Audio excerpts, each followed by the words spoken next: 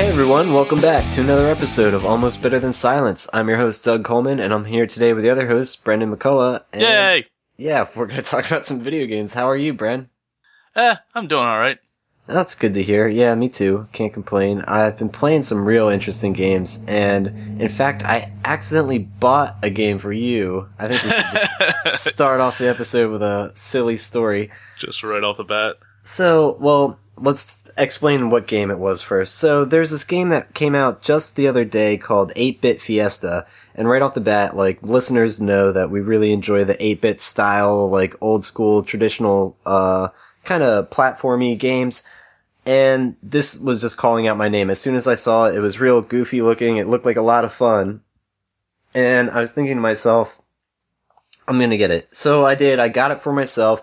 It was just like an insta-buy for me. I didn't really think about it, because also it was on sale, like, there was like 20% off, and it was only like $5, so I was like, this is like, without a doubt, purchase, and I'm really excited. I started playing it. It's very like Super Meat Boy in the sense that there's lots of like ways that you're gonna die, like, and it's really comical. Like, there's all sorts of weird shit, like, this like play on like Hitler. His name's Shitler, and he has like a Facebook, but it's called Fake Book, and like, they're really like weird, like humor, and it's like really fun. But the whole point of 8-Bit Fiesta being translating to party, it's meant for a multiplayer experience. They do have a single player, which I was trying out, which is, like I said, the kind of more Super Meat Boy style stuff. But it is mainly like designed for like a bunch of people to play it. And I did not realize that this is a game that is only local co-op. And so in this, like, being just emphatic about this game, being really excited about it, I was like, oh, Bren, yeah, like, this game's really cool. Like, I'm gonna buy it, like, gift it for you. And in the process of doing it, I'm like, in the checkout phase, I'm looking at my list of friends being like, wait, what's your name again? Oh yeah, it's Dr. Toasty Buns, cause like, That's who you are now. And yeah, now I am. Thank you, you guys. Yeah, he wasn't that initially. He was Ramar, but now he's fucking Dr. Toasty Buns for real. And after already sending it to him, I was like, is this game even online co-op? And like, can you check that? And as soon as Brent checks it, he's like, no. As soon as you said that, I see the like notification in my Steam inventory for like, hey, you just got a gift. And it's like, yeah, it is what it is. I was like, well, at least I gave you a game. And it's funny, you know how like when you give someone a thing, you can like write like a silly message and have like a custom tag as like your like, instead of being like sincerely, it would just be like, you owe me. So that's what I did. XOXO or buckle up. Yeah, any of that weird shit. But that confuses me because I've seen a ton of these games. Like one game I really want to play. It seems amazing. It's called Crawl. Just CRAWL. Yeah, the Press Continue guys talked about. They have a whole episode on it. It seems like a really awesome game. Yeah, for a brief recap for anyone who doesn't know, is a dungeon crawler, hence the name, where it's up to 4 players, and one of the players is the hero who goes into the dungeon to fight the monsters. And then the other 3 players play as Ghost, and each time he goes into a room, you can inhabit traps or furniture and throw them at him and like shoot the hero, and the other 3 players are trying to kill him. And then if there's like a pentagon or like a demonic circle on the ground, you can summon a monster and play as that monster to try and kill him. And you get a bunch of different monsters, and after so many experience points, you can level up the monsters from like a minotaur to a centaur to like a big demon. It's awesome. And I really want to play it, but it's local co-op and it sucks. Yeah, that's what I mean. And that was the disappointing thing about 8-Bit Fiesta for me. Like, it's only local, co-op. But and another interesting thing about this game is it has a built-in drinking game. So it really is meant for, like, parties. And I really do, like, I'm looking forward to, like, playing with my girlfriend and if I ever have friends over. But, yeah, no, I wish games nowadays would be kind of like give you the option to have both. But I guess that is a really big thing to ask for, too, like, from a development standpoint. Yeah, but like 8-Bit Fiesta seems like for a co-op, it seems like it's one of those you would have hooked up to your TV, like your computer hooked up to your TV, and you'd play it in a living room while you're having a party. Like, yeah, not like 3 or 4 friends over, but like a big party. And it's like, I don't feel like talking to this asshole. I already got my drink. Let me just get sit on the couch and play this game for a few minutes to kill time. Like, it's it's weird because of with all the online games and the huge online communities now, there are like articles about gaming saying like, are couch games dead? Is local co-op dead? Because everyone can just play at their own home and play with each other with their mics. And no one's really, sitting on the couch side by side playing consoles anymore. But I'm seeing so many more games, specifically on Steam and on PCs, for local co-op. And I'm like, I'm not gonna have like 4 of my buddies huddled around one keyboard and mouse, or like trying to cram in, 4 USB controllers into my tower, playing around my computer. Like, there's no room. So I'm wondering, like, is it meant for people who have their computers hooked up to their TVs in their living rooms with like giant monitors? Yeah, I think it has to be, really. Some of these are great games like Crawl, but it's just kind of like, damn it, like, it's just, I don't know, I don't think it's built for a computer. I think it could be better for a console. I was just gonna say, I think local co-op is dead for, like, consoles just about, because, like, in the sense of a console, everybody has the connection to the internet. They could have a whole screen dedicated. That's why we don't see split screen anymore. It's just because, we have the internet and are capable of networking our consoles and connecting that way. And it's easier. But, I don't know. It is more of a Steam thing where you see a lot of local co-op games. But it's also bullshit that some games don't have split screen anymore. Because there are a few times when me and my buddies are hanging out, we're like, hey, let's play a game. And I want to say, like, I'm just going to pick an example here, it might not be true. Killzone 2, I had that for PS3 and I played that for a long time. I'm just saying, it's one of those games that reminded me of, like, there's no split screen. So even if my buddies did want to play with me, they'd have to go get another PS3 and hook it up to another TV and play it online. Like, I understand, the big online communities push, but they should always have the option for split screen and like local co-op, because I'm sure it's gotta be a lot easier to program local co-op than it is online. Yeah, well, I don't know when it happened with the Halo series, but they definitely announced that the new one's not gonna have split screen, which I don't think any of the latest ones did. I wonder when that died for that series, because I kind of just stopped caring. Yeah, it's not like a big dramatic, like, oh my god, no more split screen, what are we ever gonna do with our social lives? Because, A, we're gamers, we don't have any. But it's just now become a very nice feature where, like, it's like the ultraviolet DVD copies of, like, stuff on the cloud, where you can just transfer it into the cloud so you can watch it on your computer or your tablet on your TV or whatever's closest to you. Is it necessary? No. Is it super convenient when you need it? Yes. So I think split screen should be like that, where given the option, if you got like a week and you can put it in the game, do it. Will it be used a lot? No. But when it is used, the people using it will be very appreciative of it, as opposed to having to go get another console and hook it up to another, internet connection and have to play online. It's just so much more difficult. And then you hate that game because it's like, fuck it, we can't even play right now. Yeah. Yeah, I hear you. Have you been playing anything else lately? Me? Let me think. Well, I've been playing some really crappy mobile games, and like the funny thing is, like, I'm doing it on purpose because they're actually like so crappy that they're fun. But hold on, let me look at what they're called. All right, so I've been playing. It's like Trolls 2, the mobile game. No, well, basically it's like a Flappy Bird clone, but like really outrageous. So it's called MLG Flappy Bird. And it's like the most like trolly, like meme filled, like just absurd version of Flappy Bird. So it's the exact, controls and premise. But as you go, like maybe like an Illuminati triangle, like with the eyeball will like fly by. And if you encounter that, like your bird just like goes crazy and goes flying to the right, and like all like the environment changes, and like there's like people screaming and all sorts of weird shit. And then the same kind of like thing happens if you like fly into like a pot leaf, but like then like your character has like a joint burning in its mouth, and then like everything around you, like the pipes and stuff, turn into like burning joints, and it's like weird, like, I don't know, stonerific music. And then the same kind of thing happens if you run into like a beer can of sorts, like all sorts of weird things. It's very like internet trolly, like out there kind of shit, but it's really fun, and I've been enjoying it. And it's really hard to get a high score because of how like absurd it is. It's almost like not even like you can't really play the game because it's so ridiculous. Especially, there's this one power up. If you run into this little thing of Sanic, like if you get it, Sanic. like, yeah, you go fucking really fast, like flying across the screen. And like you actually see Sanic come up on the screen and like starts dancing around and everything's like WTF. And it's like, what the fuck's going on? And then like, that's probably your best bet in that game if you actually want to get a high score, to get a bunch of Sanic faces, because it like boosts you all the way. But it's so fast that when you like come to, like it's like you're almost gonna fly right into a hole. But that's what I mean. I'm not really a Flappy Bird fan anyway, so this is a weird way for me to enjoy a game that I don't give a shit about.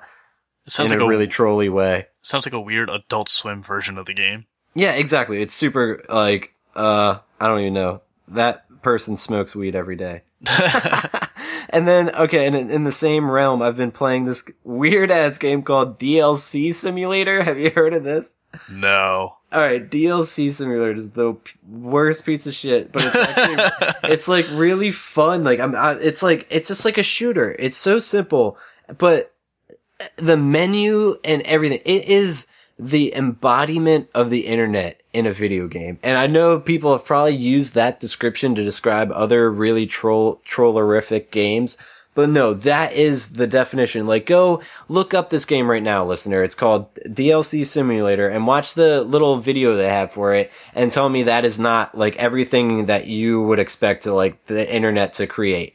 It is a weird, fantastic, like very colorful, bright, trolly, like weird game where you just have to fight off like these Illuminati creatures and strange things and just basically shoot them down. But it gets really intense and you have all these options to like upgrade your weapon and customize your shit. And just like I said, like the options in the game, it's like, I don't even know, like to hit, it's instead of it being like play and options and help, it's like, hold on, I'll actually open it up and see what they say. Cause like, I don't know offhand. But it is really fucking a weird game.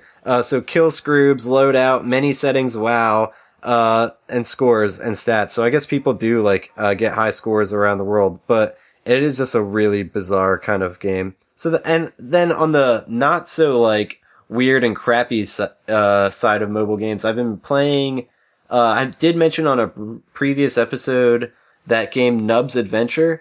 There was a game that the creator made before that called Rico, and it is very, like, similar, but, a lot of fun. I'm having a lot of fun with that, but it's also super frustrating because I'm trying to collect all of the little gems, and it's just a total bitch. So I do highly recommend that for, like, a little 8-bit platforming game similar to Nub's Adventure. It is, like, the predecessor, basically. Really, really fun. God, this DLC simulator just seems terrible. It is a piece of shit. Like, but it is so fun. Like, it was the trolliest thing I've seen in quite some time. So I was like, and yes. And so we'll see. It just seems like that try hard, like, it's the internet. We're wacky and unpredictable and this is weird. It's just like, oh my God, just stop trying. Get off the internet. It's a headache in a game, but it's fun. Yeah, I'm already getting nauseated of it watching this video. In the same line of that, though, I played a game called Breath of Death 7? Yeah, 7. Okay, so they've made 6 games prior. No. Okay, so this is one of those. Okay. Yeah, it's also, there's another game from the same developers called Cthulhu Saves the World. And it's, from what I can tell, almost identical games, just reskinned in, like, different text. But, like, it's the same exact format. They're like really early Final Fantasy games where you just run around and occasionally you'll run into monsters. You gotta use, attacks where you melee them, spells, techniques, which are just spells without magic cost, items, all that. And you have like a party of different members. You have to change their equipment out. Real standard early RPG-like game, but it's very snarky and it's one of those games where the graphics are, low effort. They're 8-bit and such, so they spent more time writing the story and dialogue and trying to be really witty and funny with the text. Some of it is, some of it's not. It's a fun game, but I immediately just stopped caring about all strategy and just start mashing the enter button to just like fly through combat. And be like, hey, if I kill everybody using only the melee attacks, great. If I don't, I'll just respawn and do it again, because it's tricky to make like a joke RPG, like a joke game like DLC Simulator. It's very easy when it's a shooter where you stand in one place and just spin around shooting stuff. Yeah. But when it's an RPG and like the person has to commit to like a few hours and a lot of like backtracking and running around a whole huge world. And if you get sick of that world before you're done it, you don't care anymore and you're just smashing the button like I am. And it's just like, all right, I don't care, blah, blah, blah, blah, blah, blah, blah. And then at a certain point, I just realized like, why am I still playing? I'm not having fun here. Yeah. Oh, man. They're not bad games, but like just for an RPG, it's just like, I don't want to invest all this time into it when it's just not engaging enough. And I feel like this game's going to be like 12 hours or something. Like, if anything else, just to make me play that long. The story might not be that long, but they might just force me to play that long to finish. So, I don't know. They're fine. The game works on, like, practicality-wise and functionality-wise. It works, it's finished, it's polished. I just don't care. It just gets really tiring really quickly. Okay. Well, that's good to know. Yeah. Well, okay, on the opposite side of that, I have a game that I have my eye on, and it's not like, there is no release date, it's just fall of 2015, but there was like a kind of a beta sign up, and I missed it by like just the last like day or so. The one guy emailed me, he's like, oh, we just sent out our last one. I was like, fuck. Ooh. But he was like, I'll check out your podcast. So I'm like, well, that's cool. Yeah. We got one more listener. But no, the game is really exciting. It's called A Quiver of Crows, and it looks so unique in its art style and the gameplay. So let me try to do my best to describe this to listeners. The setting is basically in a world cursed by demons and ghouls. Like, some kind of sorcerer brings about this magic where it brings like life to these lifeless objects. So like skeletons and like other things are coming to life. And I guess you play as this crow with the ability to like shoot like, I don't know, lasers and kind of like guns and stuff out of its mouth. And it's basically, you take down these enemies and like kind of you fly around in 360s, circles and have to strategize in order to take out these enemies and progress through the level. And the art style is very colorful. There's a lot of kind of silhouette style influence, but it's not all entirely silhouette style, but some of it has that feel. All in all, it looks super interesting, and I'm really excited to get my hands on it. I'll definitely be playing this as soon as it's out. Yeah, I remember seeing a few pictures of it, and I was like, I don't know. It's side-scroller, twin-stick, bullet hell. Yes. And it's got that side-scroller silhouette. Did I already say that? I think I just said that. But it's got that silhouette style of like Feist and Limbo, and it'll be compared to those a lot. It's a bit minimalist, not a lot of detail, like not a lot of blending with the color scheme in the background. Yes. But as soon as I saw it, I was like, I don't know. It seems like, at first I thought I was going to be taking itself really seriously. Like, the crow has like a peck attack and shoots feathers and claws. It's like, and then I watched the video and just like, oh no, it's got like 4 lasers shooting out of its face. Yeah, it's literally shooting lasers. That's why that's actually cool to me. I'm like, the game wouldn't be fun if it wasn't like unrealistic like that. So you know what? It has to be a protagonist and it has to like somehow take out the enemies. How else? Like, yeah, what do you want it to do? Like, fucking screech at them? But yeah, with like these twin sticks ones where you're spinning around with one stick and then the other stick is your aim. Mm-hmm. I always have trouble with it because like there's a certain degree of strategy, but at a certain point you just go, fuck it. And you just keep running. You keep running into the wall and seeing how many times it takes until you get through that wall of just sheer brute force. And that ends up working, at least for me, ends up working better than if I try to strategize and figure out a cunning plan of how to get around the enemies. Yeah, and it also looks like there's just some unique enemies and obstacles, so I'm excited to play it as a game. It should be entertaining. It seems up my alley, personally. Yeah, I'm definitely interested to see it. I'll see how it plays out, and especially fall of 2015. Oh, yeah, it just became fall. I forgot what year we were in. It should be kind of soon, so like that's what I'm saying. I'm trying to keep my eye open for that, and when that comes out. Yeah, it'll be one to keep on the peripheral, at least for me. Definitely. Or maybe I'll just wait until see your playthrough of it. Oh yeah, I definitely intend to do one. Another game that I saw, I haven't got the chance to play it. I think it's available right now. This game called Glitch, which I'm thinking, isn't that the name of the game that the guys from Slack made? But I found it on Alpha Beta Gamer. I'll put the link in the show notes. And here, I'll send you a link quick, too. Yeah, I'm not sure. I mean, glitches are very common in video games, so it's not surprising they would use the same Well, name. the game is in alpha, so that's kind of a red flag, but regardless, it looks really interesting. It kind of reminds me of like a Wipeout style game mixed with audio surf, but just a fast paced, you're in this, vehicle that's propelled by jets and you're just flying through this very colorful, unique, roller coaster style, psychedelic track. So it looks like a fast paced, racing game that it seems interesting enough to me, and I guess, it looks like it has its own a cool, unique soundtrack. So I'm interested to see with what that sounds like. Yeah, it just looks like F-Zero X, but with neon to me. Yes. Okay, that's a good way to put it. Nothing particularly new. Just No. And I'm hoping the multiplayer is interesting. It says playable in single player, split screen multiplayer, or online multiplayer. So see, at least this game gives you the option. So there we go. Yeah, it gives it a little bit of credibility. But the fact that it's an alpha, it might not be something. It might just be something to keep your eye on if that's a game that's interesting to you. Yeah, I've played plenty of games in alpha and beta and stuff, and usually they can still be fine. You just have to be aware that they're not finished. And I don't know if I would necessarily be paying for any games in alpha or beta, some of the websites we've mentioned, like Alpha Beta Gamer and itch.io or co. IO. IO? Mm-hmm. Yeah. There's plenty of games on there that are free, but then there's some you have to pay for, and it's like, I'm not really going to pay for an unfinished product, where I can run into a game hindering glitch that'll just ruin everything, and I spent, $15 to, play 10 minutes of a game before it breaks. Pretty much that happened to me, and I remember even talking about the game on the show before I even played it because I was so excited. And I think we even mentioned that it was in alpha, but it was the game Nowhere, a psychedelic RPG.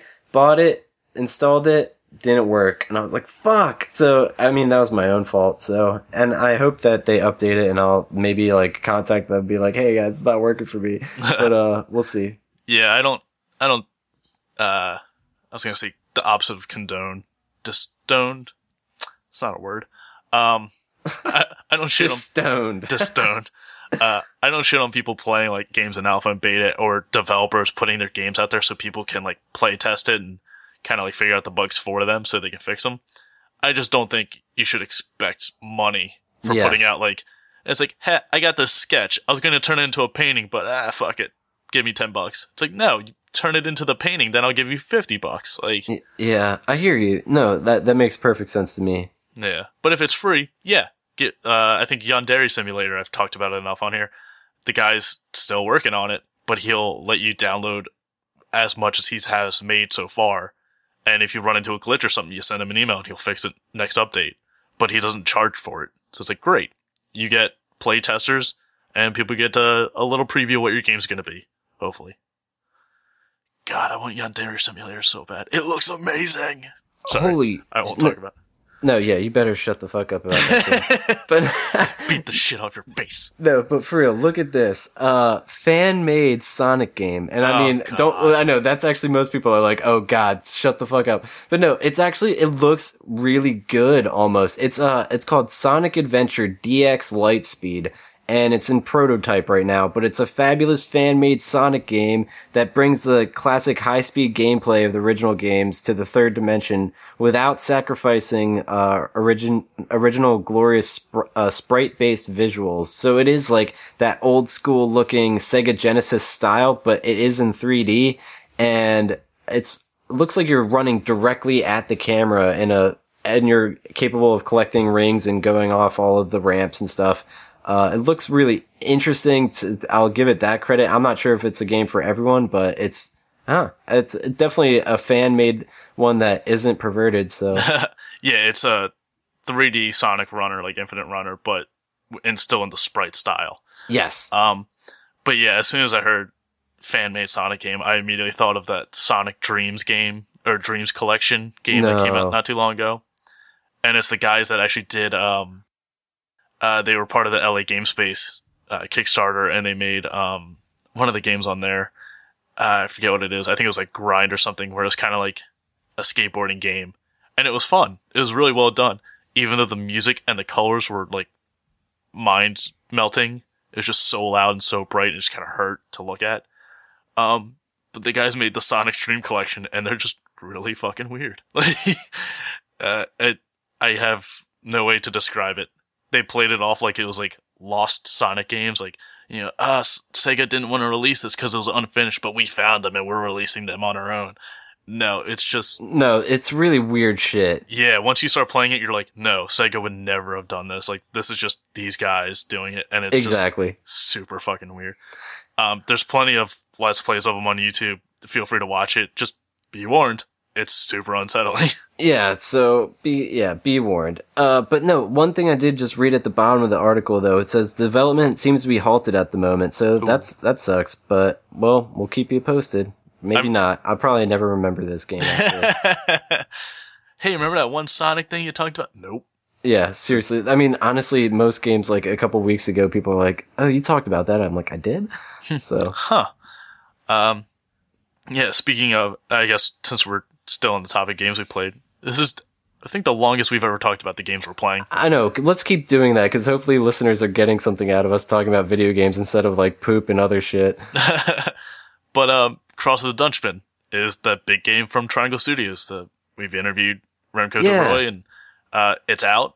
I think on a few episodes ago I talked about it was out, and it was on sale not too long ago, and I bought it. Nice. Have you played it? Not yet. Okay. I really am looking forward to it. I'm probably just gonna have to buy it myself. It's like $8 at full price. It's real cheap. Oh, awesome. That's a no-brainer. Do recommend it. I've seen, I can already see a few differences from when we talked to Remco to what they've done to it now. Like, just visually, it's a little different. It seems pretty simple. It doesn't seem too complicated, at least control-wise. But it seems fun. Seems definitely good for $8. And especially if you are of the northern folk of Europe and have a particular tie to the history of this, I think it's a county that they play in. Because remember we were talking about him saying that the county it's based out of gave them money to do it, so it's like historically accurate, or... Yes, I do recall that. Yeah. I mean, some of these names are just real tough. I cannot pronounce them for the life of me. Like some of them are really simple, like 3 letters. It's like, Grit. I can say that. Grit. I think it's his wife's name. And then there's like a guy with just like half of the alphabet as his name. It's just like, dude, you're killing me here. But yeah, I look forward to playing that. Should be fun. Nice. Yeah, I definitely will be playing that as well. So maybe that one of us will probably put a Let's Play of that up. Yep. Okay, and here's one other. This one has my eye, but I've yet to play it. This was one that was made as a 48-hour game jam, and it's called Equinox. Let me send a link. I'm amazed by some of these game jams, because some of them are not great, and it's very clear that they were made within 2 days. And then some are like Origami and Garden, and was some of the other ones I played by. Like this one guy just keeps making these amazing games for game jams. Like it's just this one is. I would categorize this as amazing. Look, the graphics, it's beautiful. It's very, alright, so it says it's a minimal platformer about exploration and gathering colors and sounds in a mysterious, brief, hand-drawn world. And it is hand-drawn and just beautiful to look at. Again, I must have some kind of silhouette fetish, because, like, it's in that style, it looks super interesting. It's gonna be compared to Limbo and all of those. I immediately thought of Journey as well. Yeah, it's got, for some reason it has that style. And also just the animations. Look at that one GIF on this page. It just looks so smooth, and there's little like you leave like a trail of twinkles and stuff. It's just beautiful. I mean, I'll play any game where I can be a Sparkle Walker. A Sparkle Walker. That might be tonight's episode title. But no, seriously, he is quite the Sparkle Walker, and I love it. Yeah, I mean, it looks great. Yeah, this might be one of those where it's like, Jesus, 48 hours? Like, this is amazing. It does look beautiful. Yeah, look at those how did they pull that off in 48 hours is what I want to know. I mean, they literally must have dedicated all of those hours. Congratulations on, I mean, touche or whatever the fuck I'm looking for. I can't think of the right words. Mazel tov. Yeah, seriously. I'm literally bowing. If the listeners can't see me, I do the gesture. I am also doing a very visual way to appreciate my thanks. Oh no. No, not that, you pervert. Oh god. I was just making the joke that we're on an audio format and you're doing a visual bit. Yes, okay. But yeah, it's amazing that some people can just like inject caffeine straight into their bloodstream and work for 2 days straight and make something amazing like this. Yeah, and produce a beautiful work of art. And then there's some people who have like a ton of money from big developers and spend years working on a game and it's complete and utter shit. I won't say names, Bulletstorm, but it's just amazing that it can happen like that. Yeah, no, it's quite, it's exciting. It gives me faith that it would make me, if I was like somebody who had a lot of money and would see someone put out a game like that in 48 hours, that's the kind of person I would hire and be like, here's more money, put your artistic talent into something with a bigger budget. And that's like something that would really blow up. Yeah, it's, sorry, I got Bulletstorm on the mind still. I had a friend of mine, I mentioned Bulletstorm and I was like, oh man, I love Bulletstorm. And I genuinely questioned our friendship. I don't know if I wanted to associate with this person anymore. Oh man, it's okay. We know how much you hate it, and we need to get you therapy. God, I hate it so much. But speaking of good games that I've played, this is the last one of the ones I've played. So we can wrap this up. All right. This might time date this recording a bit, but Sanctum 2 and Sanctum 1 were on Steam for free this week, like the last 5 days. And I think this is a great thing that Steam does, and I'm sure they collaborate with the company and the company pays for it or something. But every now and then, also I think Speedrunners is free this weekend as well. Yep, that was the other. And so sometimes Steam will just have free games where they're just, for the few days they have, they'll just give you the game and you can download it, install it, and just play as much as you want of it. And it's just an amazing way to just get like demos of it. Because if you see the videos, it's like, it might be okay. The screenshots look alright. But then you play and it's like, oh, this is great. It feels so great to be in the game. And then, like this weekend, I just bought Sanctum 2 outright. I bought 4 copies of it for buddies of mine. And I bought all the DLC for it as well. And buying all of that is still cheaper if I bought the game at full price. That is fantastic. See, there's just some, like, no-brainer deals on Steam. It's just like, why wouldn't you do that? Especially if it's something you're interested in. And if you don't do it, yeah, you're going to be paying out the ass some other day.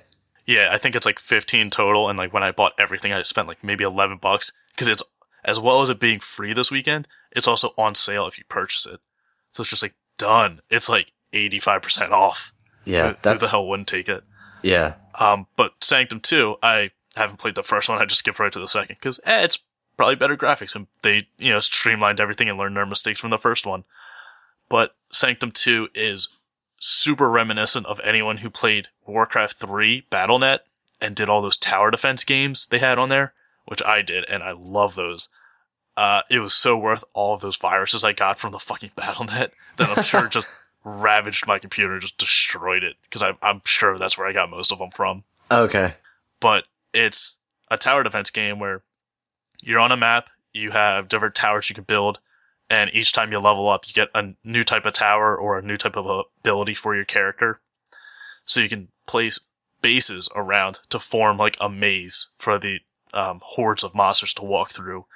And the goal is to try and make the most complicated and big maze as you can. So they have to keep running up and down it while your towers just shoot at them. So you can have 15 towers max on a level, but you can have like as many bases for the towers as they give you. So that way you're able to make a huge complicated maze. And unlike Warcraft's BattleNet with the tower defenses, it's also a first person shooter. So when you're done building the stuff, you start the round, and as the monsters come out, you pick up a gun. And each character has a different gun. There's, assault rifle class, rocket launcher, sniper, and shotgun. And then one of the DLC characters I got has a crossbow. I don't know why she's special, like what makes her good. Cause so far she has very limited ammo and it's not as powerful as a shotgun. It does deal heavy damage, but it's like just one I don't know. Maybe she's got some special ability I can't use, but she doesn't seem great. Okay. So if anyone's thinking about getting it, maybe wait off on that character till you check her out yourself. All right. But yeah, so you just build all this, like, this big maze. You put up these huge towers that slow enemies and that have splash damage, and one does like a huge sniper that does insane damage. and then you just stand in the middle of it with like a shotgun just waiting for the horde to come at you and just pick them off. It's great. And it just reminded me why I love tower defense games so much. Nice. Interesting. Yeah. Oh, dude, and I have one game to bring to the table that I've been playing recently that I really am shocked that I didn't think to, but I guess it's because I'm such a like PC gamer that I almost forgot that I've been playing my PS3 lately. I've been playing, I tweeted about it, how I got The Last of Us for $10. It was great. And it's all fully downloaded and installed, and I started playing. I'm about like, I don't know, I'd say like 45% of the way into it, and it is super dark. But, really good. Yeah, I'm thoroughly enjoying, the play style. The graphics are obviously stunning. It's not the remaster because I'm playing on PS3, so there's that. But it is still, for $10, I'm really excited that I'm finally playing this classic. And I'm excited to beat it because I haven't had it ruined for me. And it's funny, I was listening to, XP Earned and they were talking, like, oh, for anyone who hasn't beat Last of Us, don't listen to this next part. And I was like, shit. I was like, I guess I can't because I'm about to beat it. So, I'm really looking forward to that. But I'm also, I guess not because I'm expecting it to be equally as traumatizing as the beginning. But we'll see. For me, the beginning was the worst part. And she's like, right away, she's like, hey, this is what you're in for. She's like, oh no. Yeah, not cool. Not cool. It's the one game that made me cry. But it's interesting because they are able to balance the way of like power and weakness your character has, like just in gameplay style.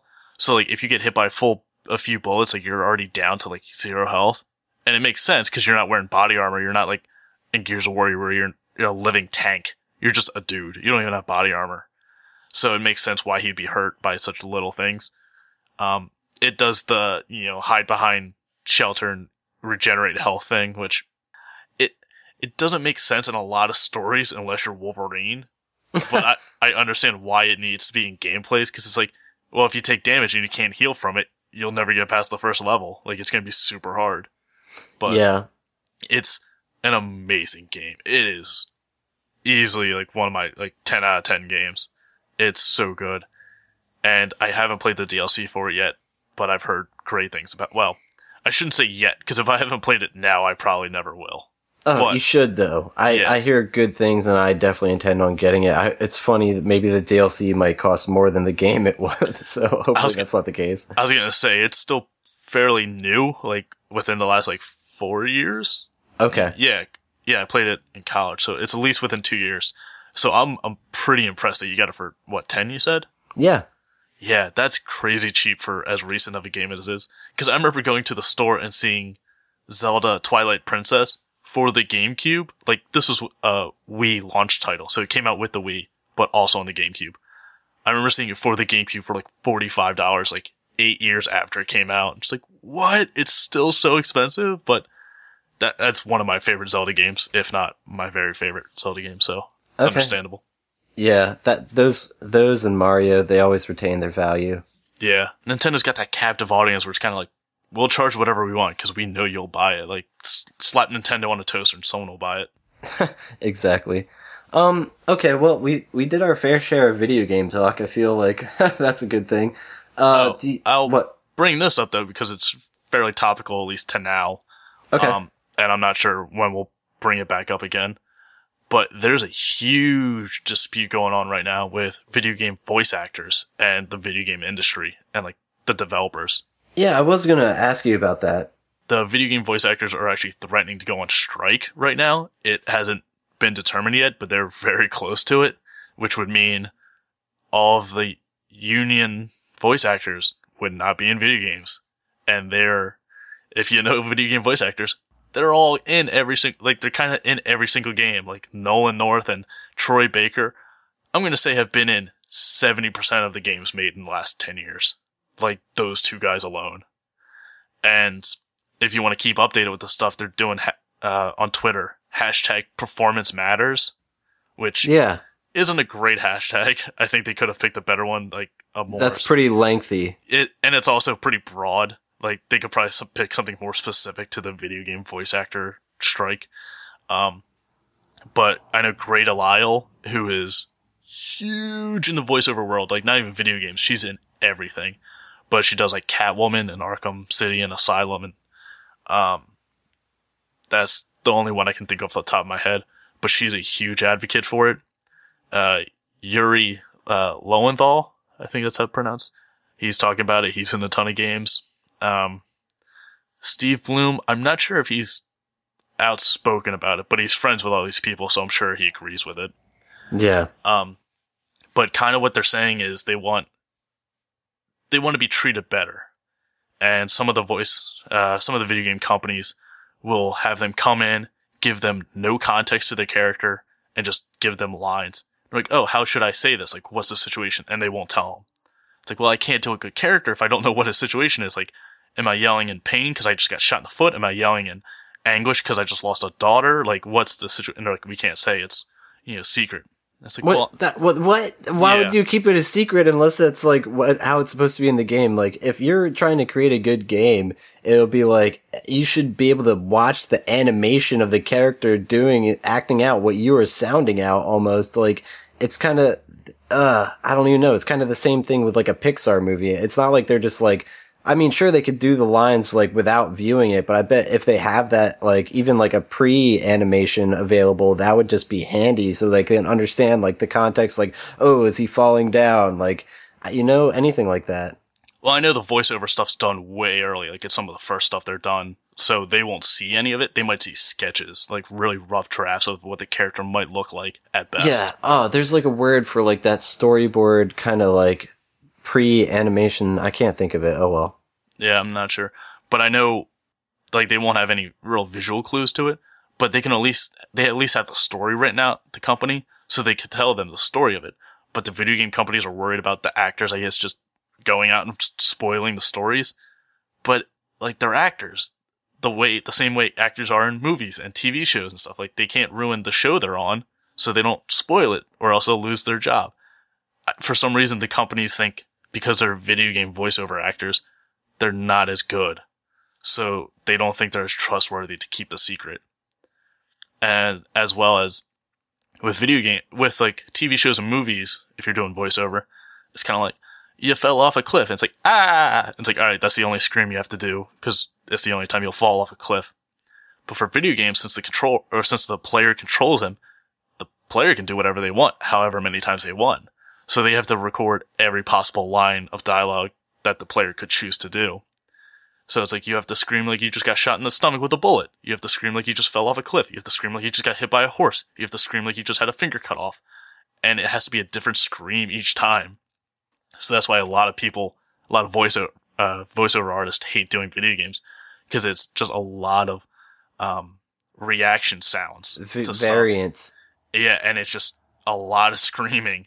So I know John DiMaggio, who does Marcus Phoenix in Gears of War, and he does he does Jake the Dog in Adventure Time and the Joker in Under the Red Mask, Bender in Futurama. But when he was doing Gears of War, he would plan out his schedule to do the voiceover stuff all week, and then he would always save video games to the last day, like on Friday, because he knows he's going to be screaming and he's going to destroy his throat on Friday. So that way he has Saturday and Sunday to rest and not speak. So that way Monday he can go back to his other jobs. But people have lost their voices doing video game voiceover work, like screaming and stuff. And that can ruin your career. If you can't do voiceover, you can't do your job. Yeah, good point. Yeah, your voice box and voice in general is your moneymaker in that situation. Yes. Same with like radio and all that. Exactly. So the actors are concerned about it, and they either want ahead of time notice, like, so they can plan out their schedules better, or if they have to do a big, heavy recording session, like screaming wise, that it's less. So they're not doing it for 8 hours a day. They may only be doing a screaming session for like 3 hours.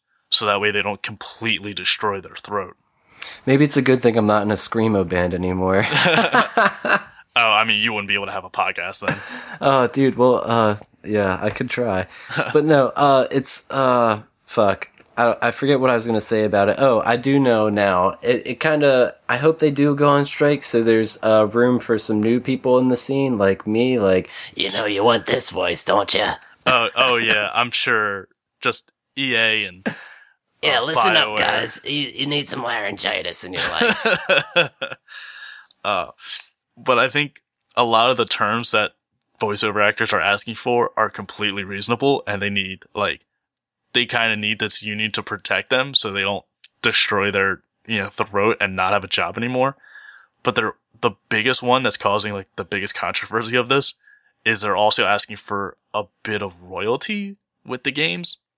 So if a video game it sells like 1 million copies or like 200 million copies, like Call of Duty or something where it's just huge, some of the voice actors are asking like, hey, maybe if we sell like 100 million copies of the game I worked on, I can get a little bonus because, we did good work.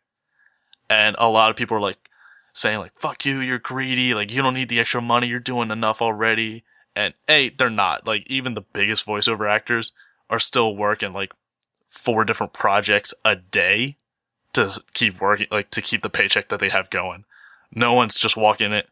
The people who make the most money from voiceover stuff are A-list celebrities who are just coming in for a movie, saying 2 lines and then leaving. They get like $1 million a session or something. The regular voiceover guys, like they have to audition for stuff. They're working hard. So they're not greedy. But I'm a little conflicted with the royalty stuff. Like, if the company's making like $200 million on the game, like throwing the actors like an extra $1,000 isn't much. But I think if we're going to be dishing out royalties for video games, I think it should go to the developers before it goes to the actors. Yes, I agree with that 1,000%. But I do think that actors deserve some kind of cut of it. It kind of should get to both. If they do start handing out royalties, I do think they should both get it. But I am also aware that a voiceover actor for a video game would be working on a project for 6 months, a year, maybe even 2 years. Like, I think The Last of Us took maybe 2.5 years or something. Like, there's some games that take a long time, especially with the voiceover. But the developers are easily working on it 3, 4 to 5 times as long as any voiceover actor is. Without a doubt, there's no doubt in my mind that, like, sure, it's hard to formulate your voice to sound a different way and, like, put in all the effort and, like, yeah, it's straining on your body. But, like, as a developer myself, I know that that's just, like, a lot of just, like, it's not even comparable. So I do believe, like, if I was a developer creating a game and then I see these other people complaining that they're not getting royalties, it'd just be like, well, why would you get that before me? But then again, like, I don't think they're not the ones complaining, being like, we want royalties though. So like you said, if it does come to that, I think everyone should get a little bit of like, somewhat of a bonus. But that, like you said, also, it's only if the company's that successful and like raking in like millions. And there are companies that are, but there's also companies like EA and Ubisoft, which are considered some of the worst companies to work for on the planet, let alone in the video game industry. Well, maybe not Ubisoft's the worst, but EA is one of the worst companies to work for, period. They're just notoriously terrible at just ruining everything good going for them, like Mass Effect and, I want to say Batman, but that's not right. I think Batman's Rocksteady. Yeah. EA is just terrible. They're just awful people. They're just the corporate drones making decisions, not knowing what they're making decisions about. But like, back to the video game and developers argument, I guess a good way I could describe it is like retail. Like retail stuff, they get trucks sent them merchandise, and the truck driver has to unload them all at the store, and then the retail worker has to put the stuff from the truck on the floor. And it's kind of like the voiceover actors are the truck drivers. Like, I have to come into this messy store all the time. I think I deserve a bonus for having to drive there and unload stuff for an hour. And then the retail worker's like, bitch, I've been here for 12-hour shifts every goddamn day this week. You shut up. Like, that's an interesting analogy. It works. Yeah, because I think if anything, I agree that the voiceover actors should be getting some of this protection from the screaming so they don't lose their jobs, and they're more keen in on what the games are auditioning for and working on are about. But I think when it comes to royalties and protection, like, they won't lose their job if something happens, like if they have a baby or if they get really sick. I think it should be protected for both voice actors and especially developers, because I've heard stories of developers for big AAA title games sleeping under their desk like all week just so they can hit this deadline. It's like, God, you should not be that hard when you're with a huge company that's like with such job security. It shouldn't be that bad. Yeah, did you ever see Grandma's Boy? No, I'm kidding. But that's like an iconic scene of him sleeping under his desk. But I guess we've kind of blabbed on enough about video games and voice actors and all sorts of shit. Do you want to play a conversation game before we like wrap this episode up? Sure.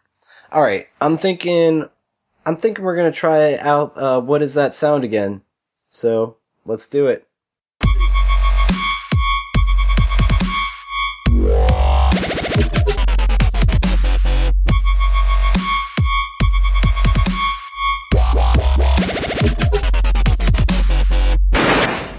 Alright, so here we go. I have put I've put 3 sounds in a folder, all of which the files have been renamed so you don't know which game they're from. You listen to each one of these sounds and have 3 guesses to guess which game it is from, and hopefully if you get 2 out of 3, you win. Alright. The first one's pretty easy. You're gonna get it pretty quick. Alright. I am playing the sound now.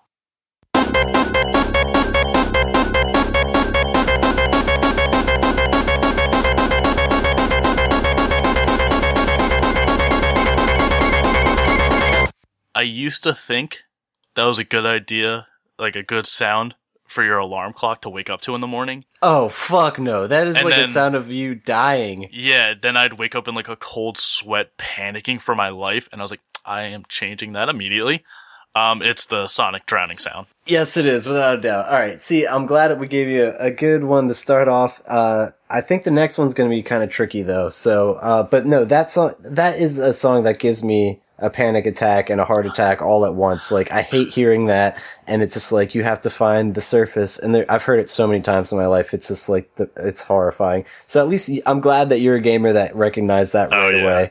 That's kind of one I would love to see, like a social experiment done with, like, you just play that sound on a bunch of loudspeakers at like Times Square or somewhere where there's a ton of people, and just see who starts panicking and like who goes, and it's like, oh, there's the Sonic player. I would literally start running around in circles. Being like, what do I do? Yeah, exactly. No one to know how to respond to. Like, I'm not in water. What do you mean? Like, God damn it. Oh, played in like a public pool and just see It's everyone run out of the water. I'm just imagining myself in like a big public like park or something, and there's just like a statue nearby. I just start climbing it. You're like, ah! Trying to find like bubbles. Like, there's no bubbles. What? But all right. Well, that's good that you got that. You are a true gamer. Good shit. Yes, I've played one of the thousands of Sonic games in the 90s. Yes, good. All right. Well, on to sound number 2 then. Let us know when you're listening. Here we go. Shit. And I knew this. That's what I'm saying. You should know what that is, but it's gonna on the more challenging side. So that's where it's just like the Skyrim moment where it's like, I know I've heard it a ton of times, but that's in like the back of my mind. Yeah, this is a little on the more retro side, as you can tell. Let's get that again for our listener. All right. So, what are you thinking? And you have 3 guesses. I immediately wanted to guess, like, the Polka Center in Pokemon. No, strike 1. Yeah. Not a bad guess though. I knew but not retro enough. Yeah, I knew it wasn't that, but I also knew if I didn't guess it, I couldn't get that thought out of my head. Like, so I had to just get rid of it real quick. Okay. Oh my god. What is this? I know I've played this game. Like, I know I've played this game.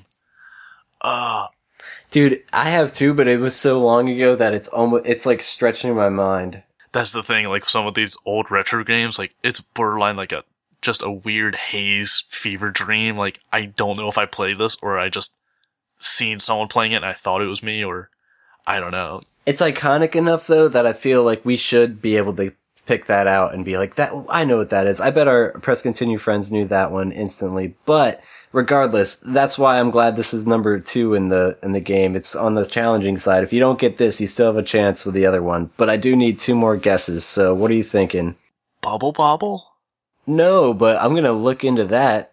Oh, I remember you've mentioned that before on past episodes, potentially. It's got a very recognizable like soundtrack, like not soundtrack because there's one song, but the song is very recognizable. And if you start singing it, people will immediately know. Gotcha. But nope. All right, strike 2, and we're down. This is it for sound 2. I'm gonna be so mad if it's like Mario or Zelda, like one of the obvious ones. Be like, no, I swear I've played it. Like, you'll see. I'm really excited. It's not Paperboy because I haven't played that enough to recognize it, and it's older than Pokemon, so it's older than like 97. I think Pokemon came out. Shit. I don't know. Dr. Mario. No! Oh, not a bad guess. But, alright, it is the stage clear sound for Donkey Kong. Donkey Kong? Yeah, like the old retro-ass Donkey Kong. Stage clear. Oh, like the one that introduced Mario and has Paulina? I'm pretty positive that's the one. I think I might recognize the sound just from watching that documentary so much, The King of Kong. Oh. Anyone who hasn't seen it, it's a good documentary, even if you don't like video games, you wouldn't be listening to this. But it's a good documentary. Nice. But, okay, so that's understandable that it's an old retro sound, but it's iconic enough that I thought we'd throw it in this game. But here's sound number 3. I think you can pull it off with this one. This one's on the easy side. Yeah, that sounds completely fair game. I should have gotten it though. All right. Let me know when you're listening to sound 3. I think I have faith that you'll get this like right away. Sound number 3, go. Oh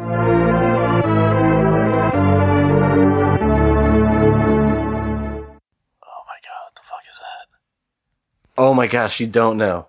No, I've definitely heard it before. It's just, once again, like I haven't heard it in like decades. So and this is fair game too, and you need to pull this off. I have faith. You can do it. But this is gonna be another one where you're like, God damn it, Doug. Yeah. I just want to download the Shazam app real quick and try and see if I can find it. You cheater. If I thought it could work, I'd be doing it. I don't even think that would pick up on that. No.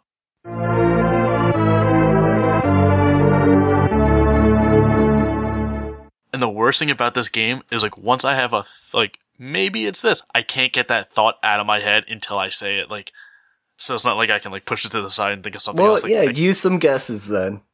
I don't want to because I know they're wrong. Star Fox?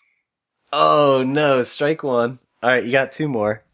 Can I say, is it in between the two sounds, like, time-wise, like, or is it's not like a recent game, obviously, but is it between Donkey Kong 1 and Sonic, chronologically?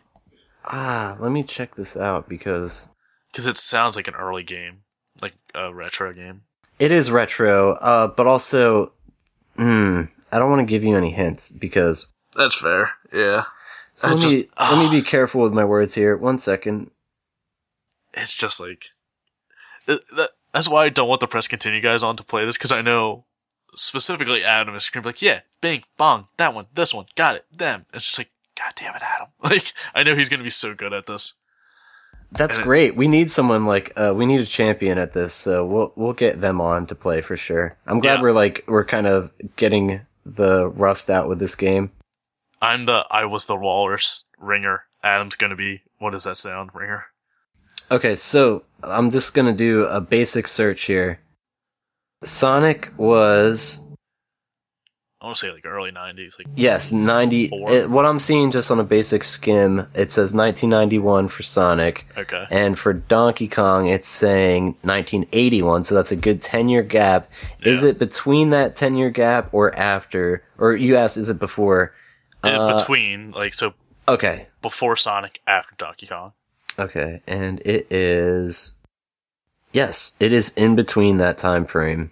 Damn it. Because I feel like if it was after Sonic, it'd be easier for me. Crap. But no, I will give you this, that it's of a franchise that has games that would qualify after that time frame, too. Final Fantasy? No, strike 2. But But you know, that I got wasn't. super excited. Like, I was like, that's what it is. It's gotta be it. And I was, damn it. Oh no, dude! This is another one that's like iconic, and you're gonna kick yourself. But I think you might pull this out of your ass for the last stab. I don't know. I got a lot of stuff in my ass right now.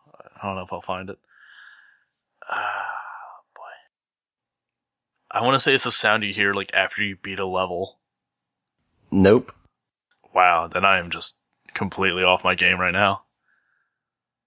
I gotta do this to you sometime. See how easy it is for you. No, I'm gonna fail miserably. I know if that's why I tried to pick sounds that are fair game. The first game was a little off, but this one's the more fair game. Yeah, both of those were very fair. It's just games I don't think about for years. So it's when you hear what this is, you will be like, I know I knew that, but it's not your fault for like it, because once you start playing other games, of course you're gonna like forget that shit. Is it like Mario when you beat a castle? Nope. Strike 3. All right. Yeah. So the second game that has been lost, but okay. So this sound number 3 was the item collect sound effect from Metroid. Yeah, I didn't play Metroid a lot. Oh, okay. See, that's one thing I want to try to avoid too. I want to give sounds that are like fair enough that people will have experience with. I wasn't sure if you played those or not. I think that one was fair. I mean, we can't be doing a full game background check for every single person that plays this. Yeah, of course. Really well, I was assuming that you had experience with that franchise. No, it's fair. I've definitely like seen it a ton, but I just haven't played it myself. I don't even think we own Metroid anymore. Oh, okay. But no, it was fair. I will say that was a very fair lineup. I'm just real bad with those retro games. Like anything before 95, I struggle with. Because I was 4. Yeah, no, that's fair. Yeah, I hear you. I'm going to have to get some other sounds, and we'll have to play again sometime. But thanks for playing. Yeah.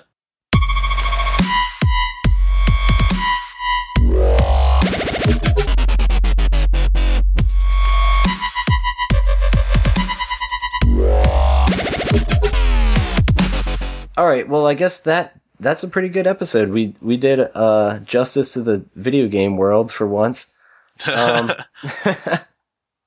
But is there anything you want to add before we go? Do some plugs quick.